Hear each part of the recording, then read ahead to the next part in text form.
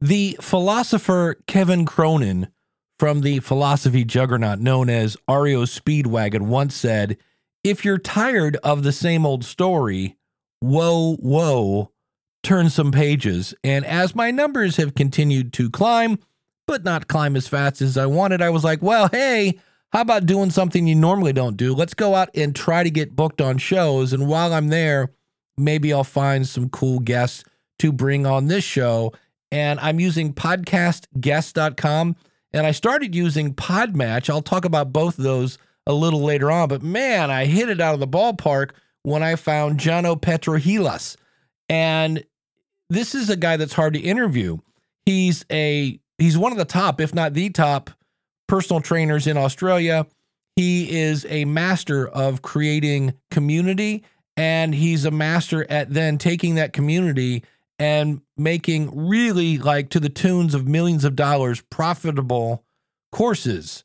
And we could go on and on his other acclimates, but I brought him on to talk about that because we all want more engagement. And what's great about this is the great ones make it look so easy. And when I got done with this, and you're going to do the same thing, you're going to say, I'm going to go try that. So if you don't have a community, but you're thinking of starting one, you're going to love this. If you already have a community, you're going to go, why didn't I think of that? Hit it, ladies. The School of Podcasting with Dave Jackson. Podcasting since 2005. I am your award-winning Hall of Fame podcast coach, Dave Jackson. Thanking you so much for tuning in. This is where I help you plan, launch, grow your audience. It's all there at schoolofpodcasting.com. If you go to schoolofpodcasting.com/listener, you can save on either a monthly or yearly subscription. And as I mentioned, we've got a great interview today. And I may have given you this podcast quick tip in a previous episode, but it's worth repeating because I see it all the time. If the goal of your podcast is to get engagement, double check your media host and make sure if all the places you want them to engage is your website, make sure in your episodes and in your show settings, you are pointing them to your website. I see this over and over and over where people have books and newsletters and courses and all sorts of stuff on their website. And yet when you go into the podcast, it points them at Podbean or Captivate or Libsyn or Buzzsprout or whoever. And I'm like, why are you not sending people to where the magic happens? Now, speaking of magic, this is a fun interview. And Jono is a guy that I just knew the minute, like 3 minutes into this interview, it was like, okay, ask a question, shut up and let him go. And he just kept delivering value. And if you're new to the show, I hate to interrupt great conversations with advertising. So we're going to take care of all the housekeeping right now. Yeah. Here is my talk with the one and only Jono Petrohilos.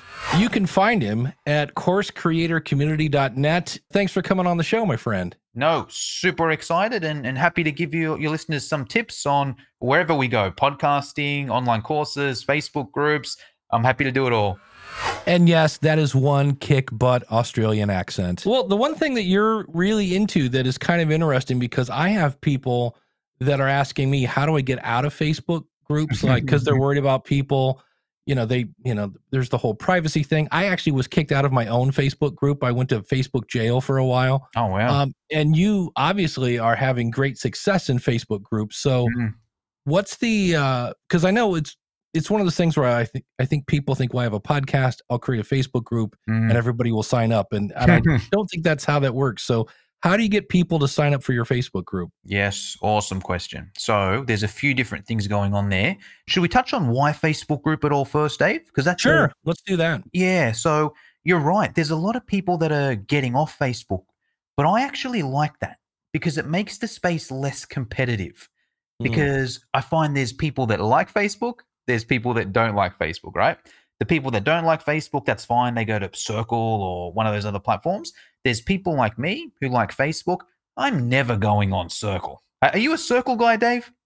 I am a Heartbeat person, which looks just like Circle, only it's only $27 a month versus $100. And I haven't quite jumped on it yet. And it's funny because my particular Facebook group, we all said, "Oh, it's nothing but people complaining and politics and blah blah blah." And on the other hand, nobody wants to leave. I'll share some tips around that as well. But let's get into some tips for your listeners there. Yeah. The first thing I'd recommend, Dave, if someone's thinking that, is actually don't create the Facebook group yet. My strategy, I'm a fan of it. It's actually completely different, to be honest. But Russell Brunson's got a term called the Dream 100, right? I'm not sure if you've heard of it. Maybe some of your listeners have. Yeah, perfect. My strategy is a little bit different to that with the Facebook group. It doesn't have to be your Dream 100 in terms of like the people that you're going to collaborate with. But my recommendation is don't start a Facebook group unless you've got 100 people that you can invite in there from the start. Because if you open a Facebook group and nobody's in there, it's dead. Nobody's going to want to join, and it's going uphill from there. So my recommendation, if you've already got about 100 people of your ideal audience that you know you can invite, that's when you start the Facebook group. If you don't have those people yet, that's fine. There's many different strategies to do it, whether it's a podcast, whether it's networking with other admins, whether it's interacting in other Facebook groups. There's many different strategies to building your email list, whatever it may be. There's many different strategies. So that's number one, is don't start unless you've got 100 people that you can invite in there at the start. That part's pretty straightforward, right, Dave?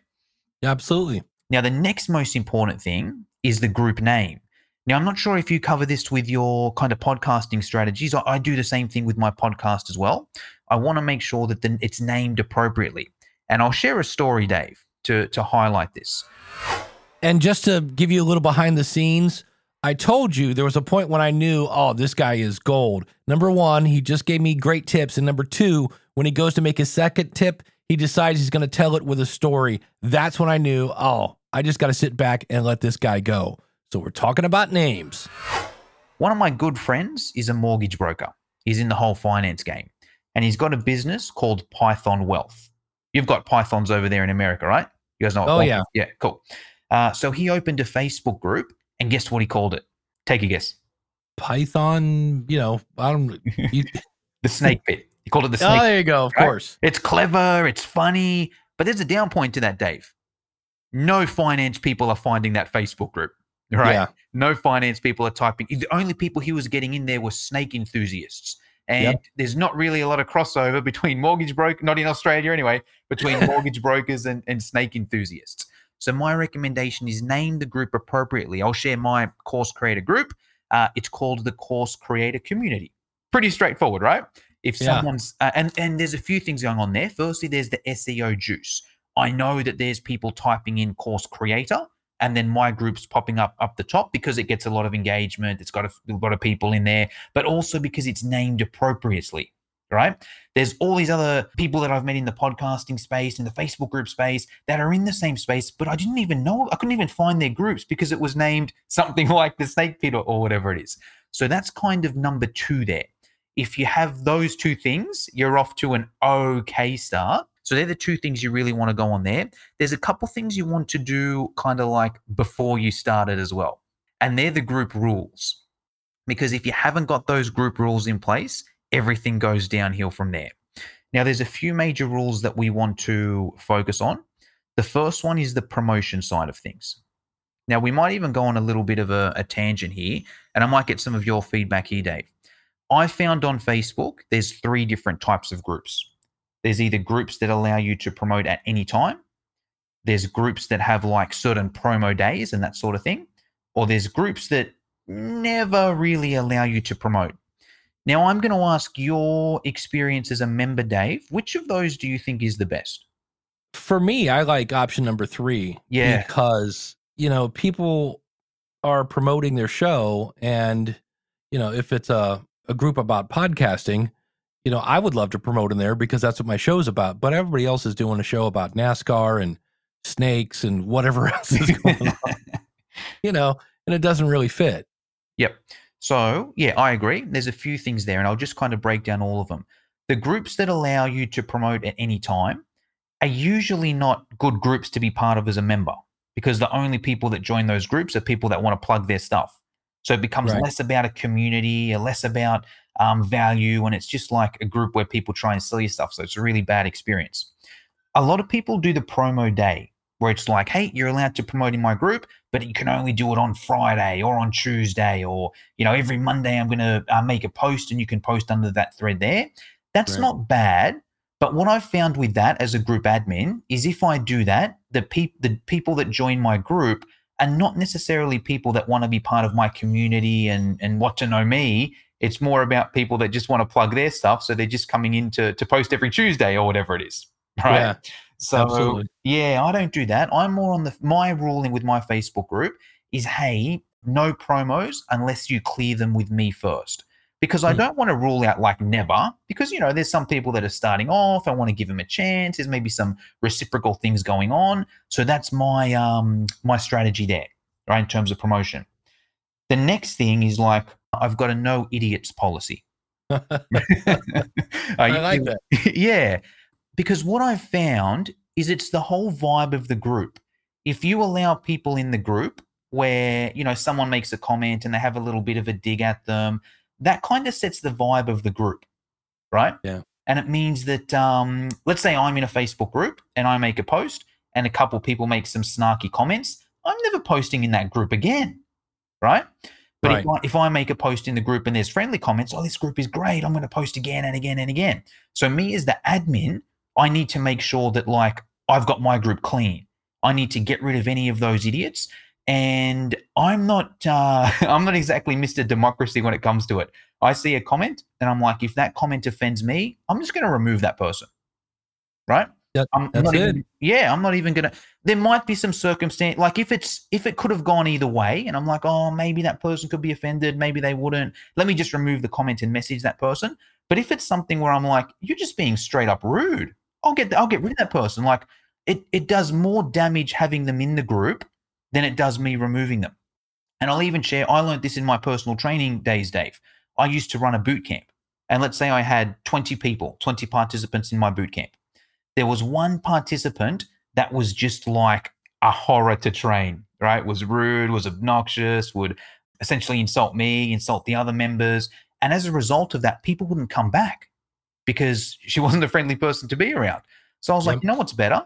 If I ask that person to leave, yes, I'm only going to lose one client and then I can grow from there. But if that person stays, she's repelling more people than what she's bringing in. It's the same philosophy with the Facebook group there, right? So they're kind of the two things we need before there's a few things there, but they're the things we need before we get started. It's not just quite a matter of, okay, let me start a Facebook group and I've got a podcast and I'll invite everyone in there. The things going on behind the scene are right. Let me start a Facebook group with 100 people off the bat.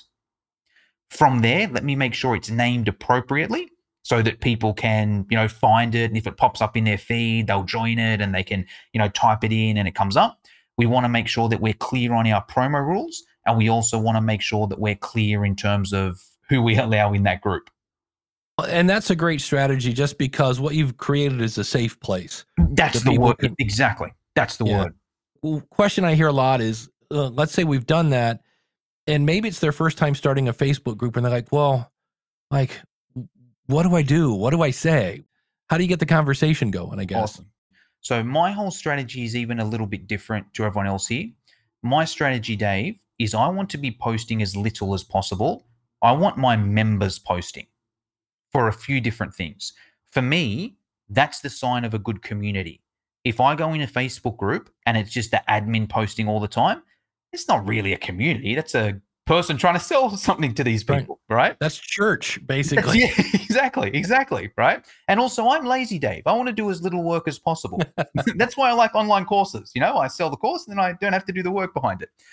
So I don't want to be tied to my computer, right? I want to get other people posting as much as possible. And yes, there's some things I recommend posting as well. But before we get into that, my recommendation would be to flick the switch a little bit and be like, how can we get other members posting?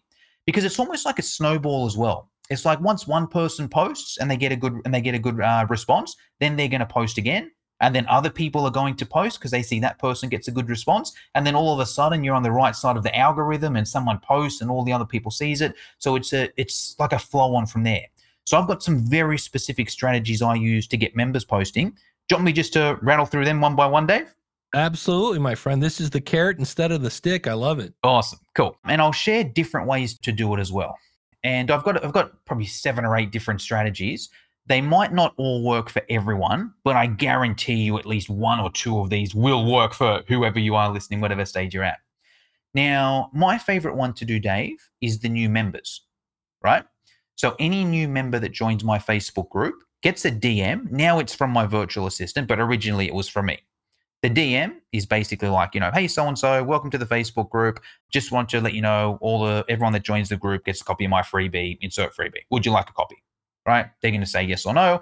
I might ask a question or two, right? So by the way, what's your course topic, Dave? Oh, you help podcasters? Great. Sounds good. Hey, by the way, feel free to make a post and introduce yourself. Just say who you are, where you're from, and, do a selfie as well so it's a bit more personal. All right? Let me know once you've posted and I'll give it a like as well.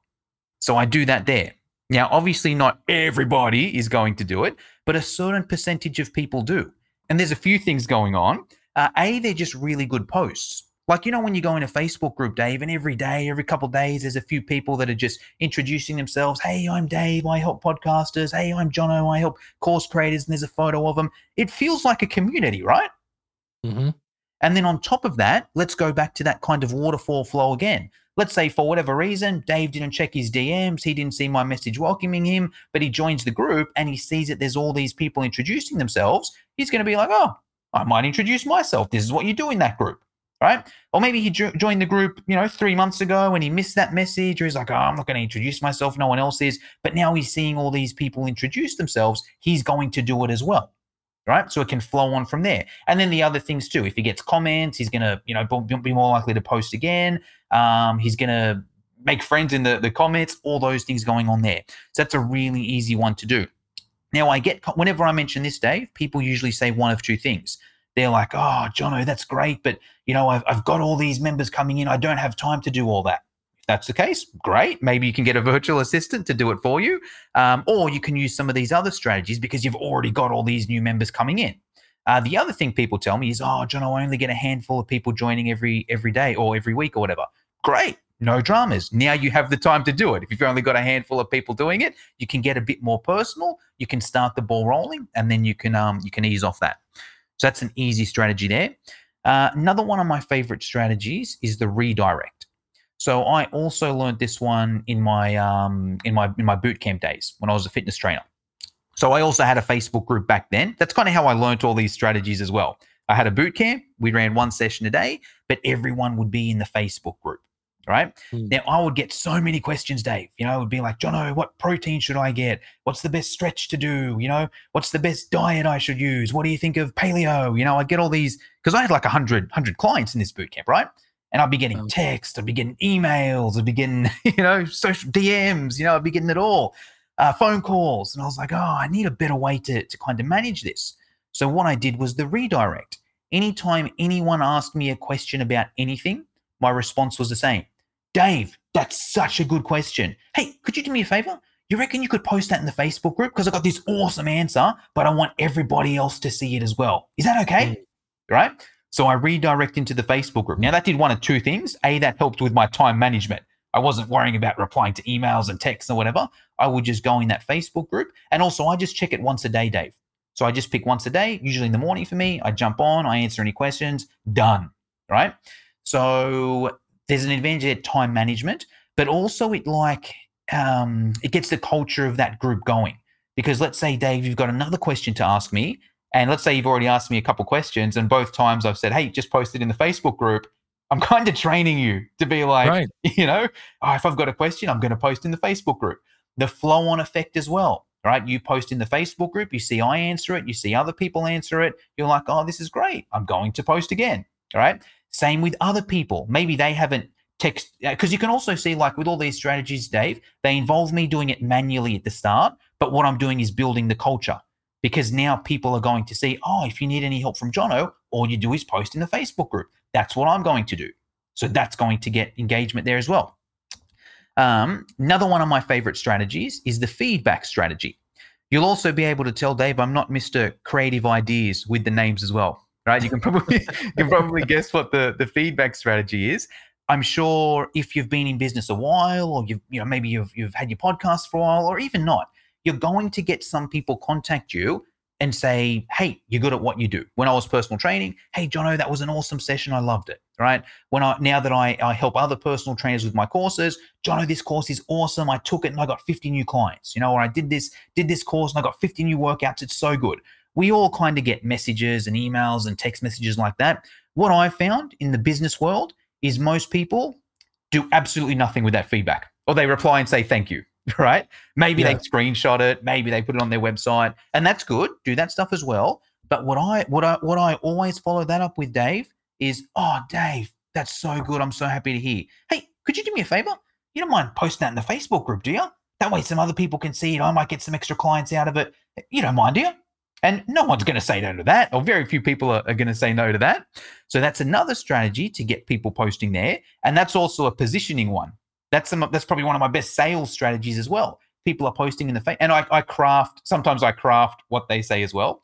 It might be something along the lines of like, "Guys, I just got to let you know, I got Jono to run my Facebook ads and I got 100 leads in 2 weeks. That's more leads that I got in 2 weeks than I have like the whole of last year. If you want someone to run your Facebook ads, reach out to Jono."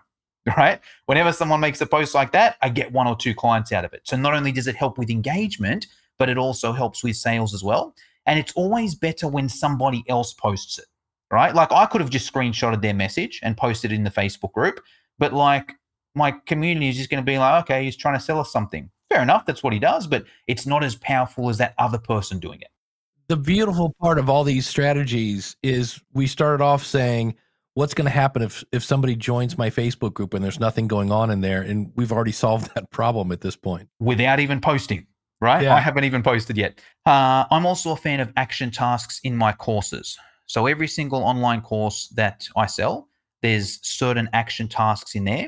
Now, I'll spend a minute on here because this also crosses over to the online course side of things, and it's important. Sure. I make sure that the action tasks are actually good action tasks, because I'm sure we've all purchased an online course before, and the action tasks are super generic. It's like, take a photo of your business plan and post it in the Facebook group and ask for feedback, and no one can be bothered reading through the thing and giving them feedback. So I make sure the action tasks are like really quick ones. I'll share some quick examples. Let's say in the personal trainer side of things, one of my courses teaches personal trainers how to use kettlebells. Right? One of the questions in there is, "Hey, make a post." I give them sample workouts. "Hey, here's 20 different kettlebell workouts, but you know what? We've got 15,000 personal trainers in our Facebook group. Make a post in the Facebook group and ask everyone what their favorite kettlebell workout is. And you won't just have a library of 20, you're going to have a library of 200. So, go and post on there." So what happens is that person doing the course posts in the Facebook group, and also with personal trainers, that's something they love sharing. They love sharing workouts with other trainers because we think ours is always better than the other trainers, right? So someone will post and they will get, maybe not 100, but they might get 50 comments of different workouts.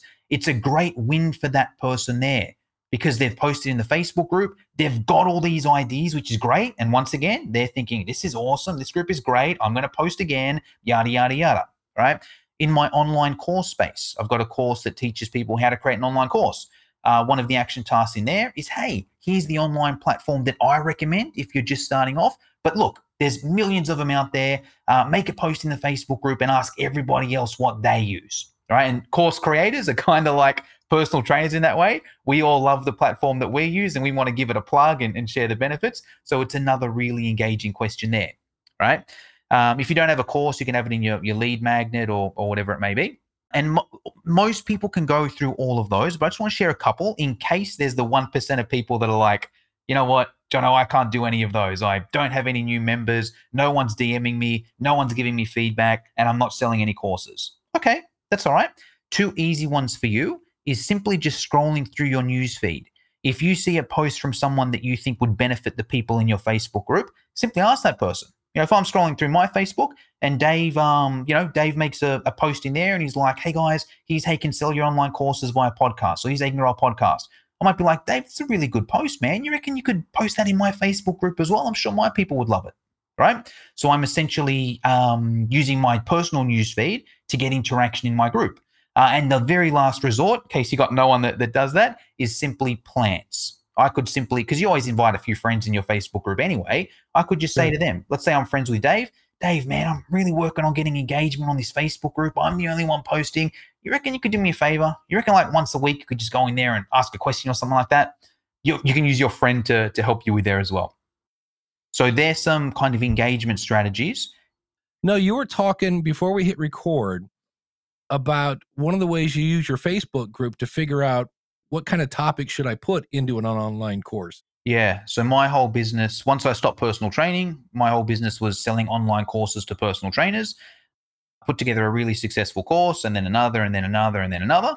And it had quite a successful business. I can't remember the exact figures at that time, but it was probably close to $1 million in revenue a year in selling online courses. And it's me and a business partner, and we put maybe 10 courses together that were like really, really good courses. There came a problem though, is that we only knew 10 things in the fitness industry. So after we put together those 10 courses, we still they're still selling. We still sell those 10 today, but it's obviously not as much because the community's already bought it, right? The only people buying them are people that weren't already in the community. So we were like, what are we going to do? And then we discovered affiliates. There are other people out there that also sell courses to personal trainers on topics that we didn't have a specialty to, pregnancy, nutrition, older adults, that kind of stuff there. And we'd affiliate with those people and we would sell their courses to our list and it would be a 50-50 split. Now, that sounded good in theory, but the issue with that is now we were giving away 50%. Instead of us taking 100%, we were giving away 50%. We're like, what are we going to do? And then we put together a virtual summit. It's going back probably a couple of years ago. I know they're a big thing now, virtual summits, but back then they weren't quite as big. And we're like, look, we can put together a virtual summit. We identified a topic. A lot of people were asking us questions around, specifically training women. That was a big buzz in the fitness industry a couple of years ago. So we're like, all right, we already know like 4 really good speakers. Let's put together a virtual summit.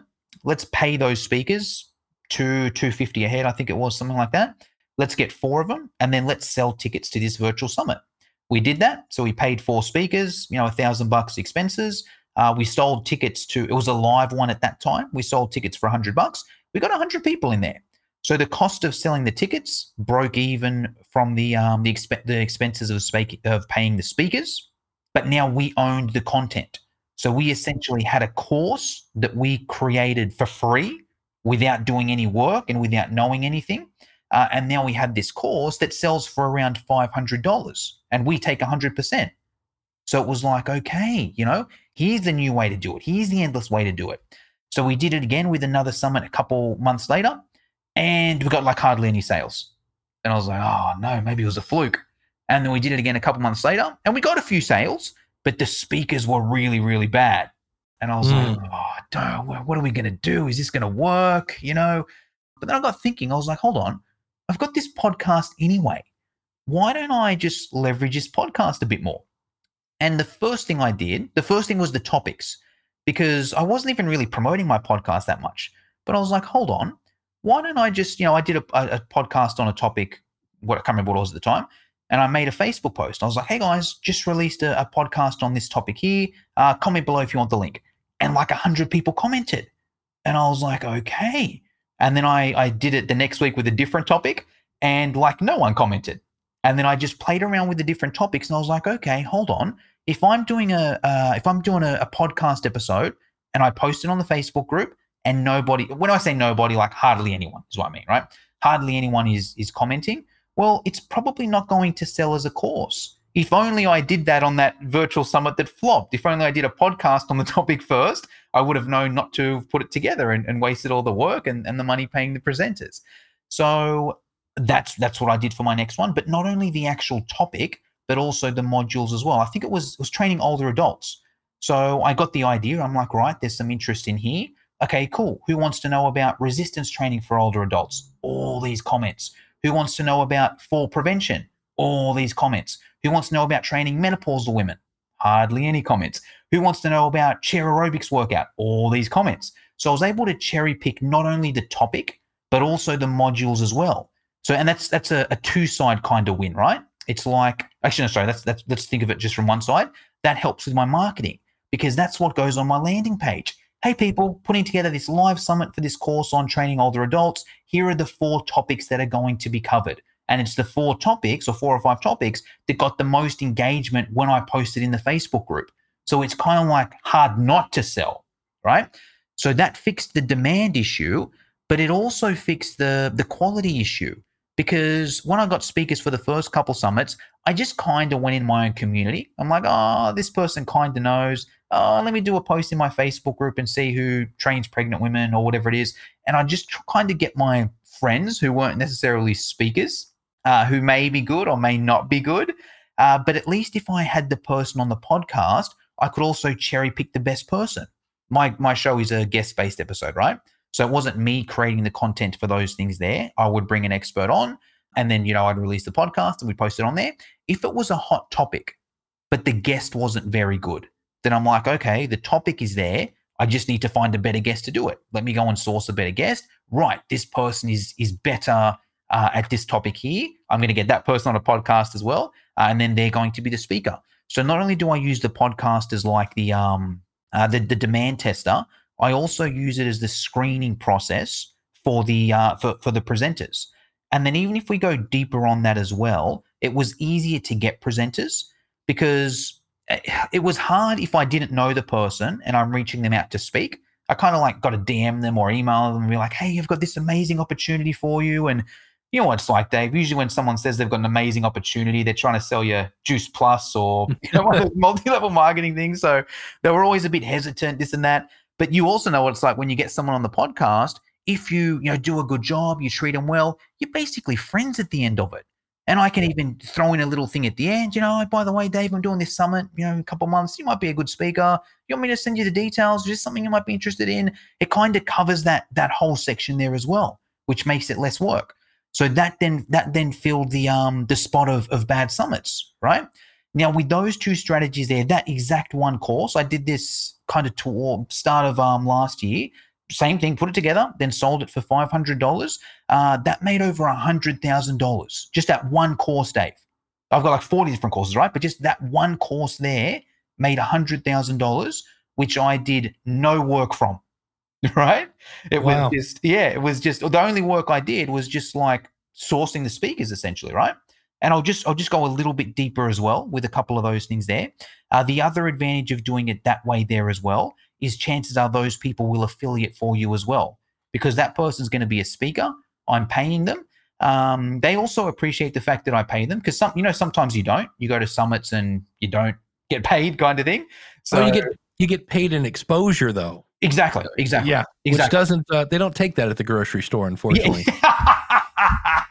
Yes, exactly. Right. So I give them both. I give them the exposure and also some dollars as well. And I think because of that, they're more open to then sharing it with their audience. Hey, I'm speaking at this thing here, here's a link, and they'll get 50% of that side of thing as well. So it also helps there. And now moving forward, Dave, that's the only way I create courses now. I can't remember the last time I've created my own course. All I do it probably every 2 months. I'm just like, right, let me just test a topic. Cool, here's the topic we're going to do. Right, what do I need? 4 or 5 speakers. I've already got them because they've been on my podcast. I just reach out, send them a DM. I don't do it live anymore because live was a little bit tricky. You probably know as a podcaster as well. You got to schedule the time, and I'm in Australia and they're in America, and and then someone doesn't come, and then their audio doesn't work. So it's pre-recorded. Hey Dave, I need you to give me a 60-minute presentation on this topic here. Do it on your own time. Just get it to me by the end of the month. Once you get it to me, here's your $200 or $300. All right. So it's just like very little work. And that's my whole course creation strategy now. When you're doing your online summit, what platform were you using? Like a StreamYard or what was the deal? Yeah. So when it was live, it was just Zoom. Right. Okay. Here's the Zoom link. Presenters got it. Participants have got it. There we go. In terms of now, they just send it over to me however they want. Usually Loom. Let me think. Usually Loom, or they'll just probably do it on Zoom and then put it on a Google Drive and send it over to me. I'll download all of those. The platform I use for that business is Teachable, and then I just upload it to Teachable as an online course. For those people listening, I wouldn't necessarily recommend Teachable for your online courses. It's not bad. It's just there's better ones out there. The reason I use it is I've got like probably thousands of courses on there if you include Yeah. courses and mini courses and whatever, and they're set to funnels. I just can't be bothered to changing it now. But essentially teachable is where it lives. Got it. And now that you've piqued our interest, I know you have a course that helps people like pick the best platform for them, but are Yes. you allowed to Give it away? spoil? Yeah, give it away and say what's the Yeah. one. So, okay. Oh man. So that's it's it's a tough question because there's so many variables on there.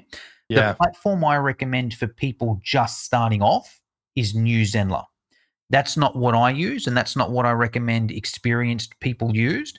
The reason why New Zenler is really great for people starting off is they have the best free version out there. Most of the other platforms, their free version is so limited. Yeah, you can do it, you can use it for free, but you can only have one course, or you can't do memberships, or you can't use our email function, or you can't use upsells, or whatever it is. New Zenler, you can do it all, but they will on the free version, they'll take 10% of any sales you make. I still think that's better for most people starting off in the course creation space that follow me anyway, because a lot of them are just starting off. They don't know if their course is going to sell. I recommend start off with that for free. Yeah. On top of that, their paid version is the best bang for buck. It's about, I think it's $70 a month at the moment, and you get everything: courses, upsells, memberships, email marketing, communities, a website, blog. It's like essentially everything Kajabi does, which is probably the leader. I would say Kajabi is the best, but the down point with Kajabi is it's $400 a month to use everything, whereas New Zenler is $70 a month. Kajabi is better. Don't get me wrong; it looks better. It's a little bit smoother. The customer support is better, but it's $400 versus $70. Yeah. If you're starting off, $70 you can do. 400 is a bit of a stretch. But I'll go one step deeper as well, Dave. The limitation to things like Kajabi and New Zenler, they're called all-in-ones, right? The limitation, yes, for one price you do everything, but they're average at everything, right? Amen, brother. Yeah, so this is the journey that most course creators usually do, right? They start with an all-in-one with New Zenler or Kajabi because you can do everything on it. It's the one price. That's great. But then it gets to a point where you're like, oh, I want my email. I want to be a bit more advanced with my email. I can't do it with New Zenler and Kajabi. So you end up getting like an active campaign or an Aweber or something like that. And then also the checkout carts aren't great with like Kajabi's and New Zenler. They're not bad, but sometimes you like got to log in before you buy. We don't want that. We don't want any friction when someone's going to buy, right? Yeah. So Thrivecart is a better program there. So the ideal world, you're using something like any platform, really, Kajabi, New Zenler, Thinkific, to host the course on. Then you're using Thrivecart as your checkout cart. Then you're using email marketing as your email software. But I wouldn't recommend with that for a beginner because now you're paying 3 different fees and you got to integrate it all and you got to use that. So, that's the 101. Yeah, that's I use Podia, and it's one of those things where I keep running into things where I'm like, oh, I really thought this was going to do everything I wanted, and I keep going, oh, except that, and that, and they got great support and it's a great price, but there is a part of me that goes, I should have gone with Teachable. Yeah. But you do what you can. So, what is your favorite then? If you said for newbies, the New Zenler, what's your New Zenler? So for advanced, I would go Kajabi, Active Campaign, Thrivecart. Ah, there you go. Yep. Awesome. What's the you mentioned Thrivecart. Don't they have some sort of course thing? They do. There's a few limitations with that. So the best part about Thrivecart, they're the best for like checkout carts, affiliates, that sort of thing. They've got a good deal at the moment. Last time I checked, it was lifetime for $500. That's just for the actual checkout cart. Their platform, their learning platform is called Learn, I think it is. Thrivecart Learn. Not bad. It's the one price again. It's about $500 or give or take like that. It's not bad. There's a few limitations with that. In terms of the actual course hosting on there, they don't allow native course hosting. So no native video hosting. So I can't just upload a video there. I need to upload it to either Vimeo or YouTube first. There are advantages doing it that way. You've got it elsewhere, whatnot. But then again, I do mine on Google Drive anyway. So that's the disadvantage I find with Thrivecart is there's no native video. and you put it on. You can put it on YouTube as unlisted, but then maybe ads come up there, or you Yeah. can put it on Vimeo, but then you got to pay Vimeo, a monthly fee, and there's another monthly fee there. So that's one down point. The user interface just isn't as slick as the other platforms yet. And then also it's not quite an all-in-one, so you'd have to get another email anyway. But yeah, just in terms of the course hosting, it's not bad. Like one price you get your checkout cart and your course hosting. It's just that if someone was starting off, I would prefer them pay just New Zenler, because you also get the email as well, and the course side of things is better. But Thrivecart, not bad. It's just got a couple limitations. One question I want to ask you before I let you get out the door here is, we have a segment on the show called Because of My Podcast, where if you can answer that question, because of my podcast, blank, whatever happened that wouldn't have happened except, you had a podcast. So can you fill in that blank for us? Or because of my podcast, I was able to create an online summit that generated me an extra $100,000 in revenue. I was able to source the speakers from it. The course was able to be done without me giving any content of my own. And the feedback on that course averages 9.5 out of 10. Beautiful. So again, I'll have links to this out in the show notes, but check out coursecreatorcommunity.net. I've already signed up for the Facebook group and dive in. I'm glad to know you, my friend. You that was some really great stuff. You had me smiling, and I love when I hear stuff that's different but not like impossible. It's like, oh, you know what? That makes sense. That makes sense. And if I do this, this happens. And I was like, wow, all this just, nothing too crazy, but you just a little steering of your audience to create that engagement, and off you go. So thank you so much for coming on the show. No, thank you. You coming to Podcast Movement, are you, Dave? I am, and at Vegas, yeah, I will be there. So see you there. Oh man, so many takeaways. I think my favorite one was, don't launch until you can invite like 100 people, knowing that probably only 30 of those people will show up. Because I think so many people, I'm going to start a podcast and I'm going to make money, and they skip the whole grow their audience. And here he's like, hey, look, you're going to shoot yourself in the foot if people sign up and there's nothing there. I love the group rules. When I was a teacher back in the corporate world, I would put up a big timer, and I'm like, class starts back in 15 minutes. If you're not back in 15 minutes and you want me to restart the class, I'm not. And people would come in 5-10 minutes late because they're out in the hall talking on their phone. And they'd be like, where are we at? And I'm like, nope, I'll get you caught up on the next section. And consequently, the second and third time, they were back on time. And kicking out people in your group is really important. I run the Northeast Ohio Podcasters Meetup, and I had a guy who had a lot of history in the newspaper industry, which is fine. He's in the media. Podcasting is the media. But he kind of wanted to do a lecture on the history of newspapers every time he came to a meeting, to where I finally had to go, look, either start a podcast or, don't come back. And he didn't come back. And so that's the way it works sometimes. But I love the easy stuff like the redirect and the action task. And the other thing I want to mention here is, if you're into membership sites, I have gone over since we've done this interview and looked at New Zenler. Holy cow, is that a great platform? And it's great timing in a way. I've been on the Podia platform about 6 months, and I did a ton of research, and it's not bad. But here's the thing. If what you want to do is not in Podia, it ain't happening. I even at one point went to their highest tier. So I was spending like $200 a month, and I still couldn't get it to do exactly what I wanted it to do. And I went back down. I think now I'm paying $89 a month. And it's one of those things where I just found a new thing that I'm pretty sure I'm waiting for them to get back to me. And everybody's like, oh, we're kind of understaffed, and I get that, but hire somebody. Geez. So you're waiting a few days for support. And if I think what is true, which is if I want to add like, I don't know, a Descript course, I kind of have to, it's weird. Like I can't just add it and everybody that's a current member get it. And I'm like, that's kind of a deal breaker. And so everything I've looked at New Zenler that I can't do in Podia, I can do in New Zenler. And I don't want to move. I really don't. It's not great for my students, and I always put my students first, and it's quite the stress on me.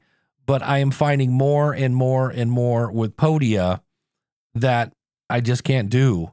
And I liked Teachable, but I think the teaching part, it really turns out that, yes, the courses are part of it, but I really think the biggest draw of the School of Podcasting, at least what I'm hearing from people, it's the community. And so I'm also looking at Heartbeat.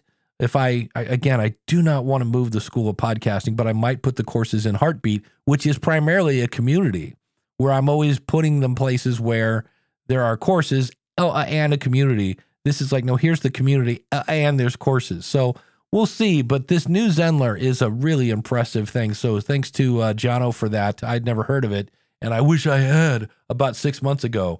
Holy cow. But, like I say, it's no fun moving. But speaking of moving, if you know someone that's struggling with their community, could you do me a favor and share this with them?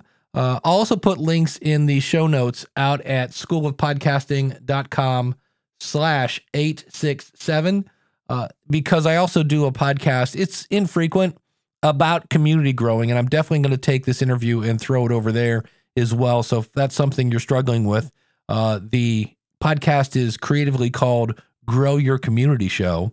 So I'll put links to that out there as well. Of course, everything you can find at schoolofpodcasting.com. You can find the newsletter, you can find my gear guide, and of course, you can sign up and become a member of the School of Podcasting. It's all there, schoolofpodcasting.com.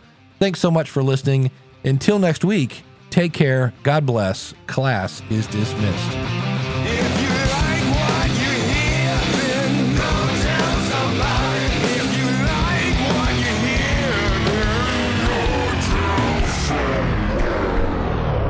Jono Petrohilos, thanks for coming on. That was a complete butcher of your name, my friend. That was so close. That's all right. You know what, David? It's hard. You got because I'm obviously Australian with a Greek background. You got at least you got the first name right, Jono. Because Jono, you know what? It's Petrohilos, right? It's close enough. Petrohilos. Petro. You know what? We're gonna have fun with that. Let's just go. You know what I should have done, Dave? I should have done the whole Gary V thing. And just been, hey, my name's Jono P. That would have made it so much easier, right? So if you're tired of the same old story, turn some pages. This podcast is part of the Power of Podcasting Network. Find it at powerofpodcasting.com. Changing the world, one download at a time.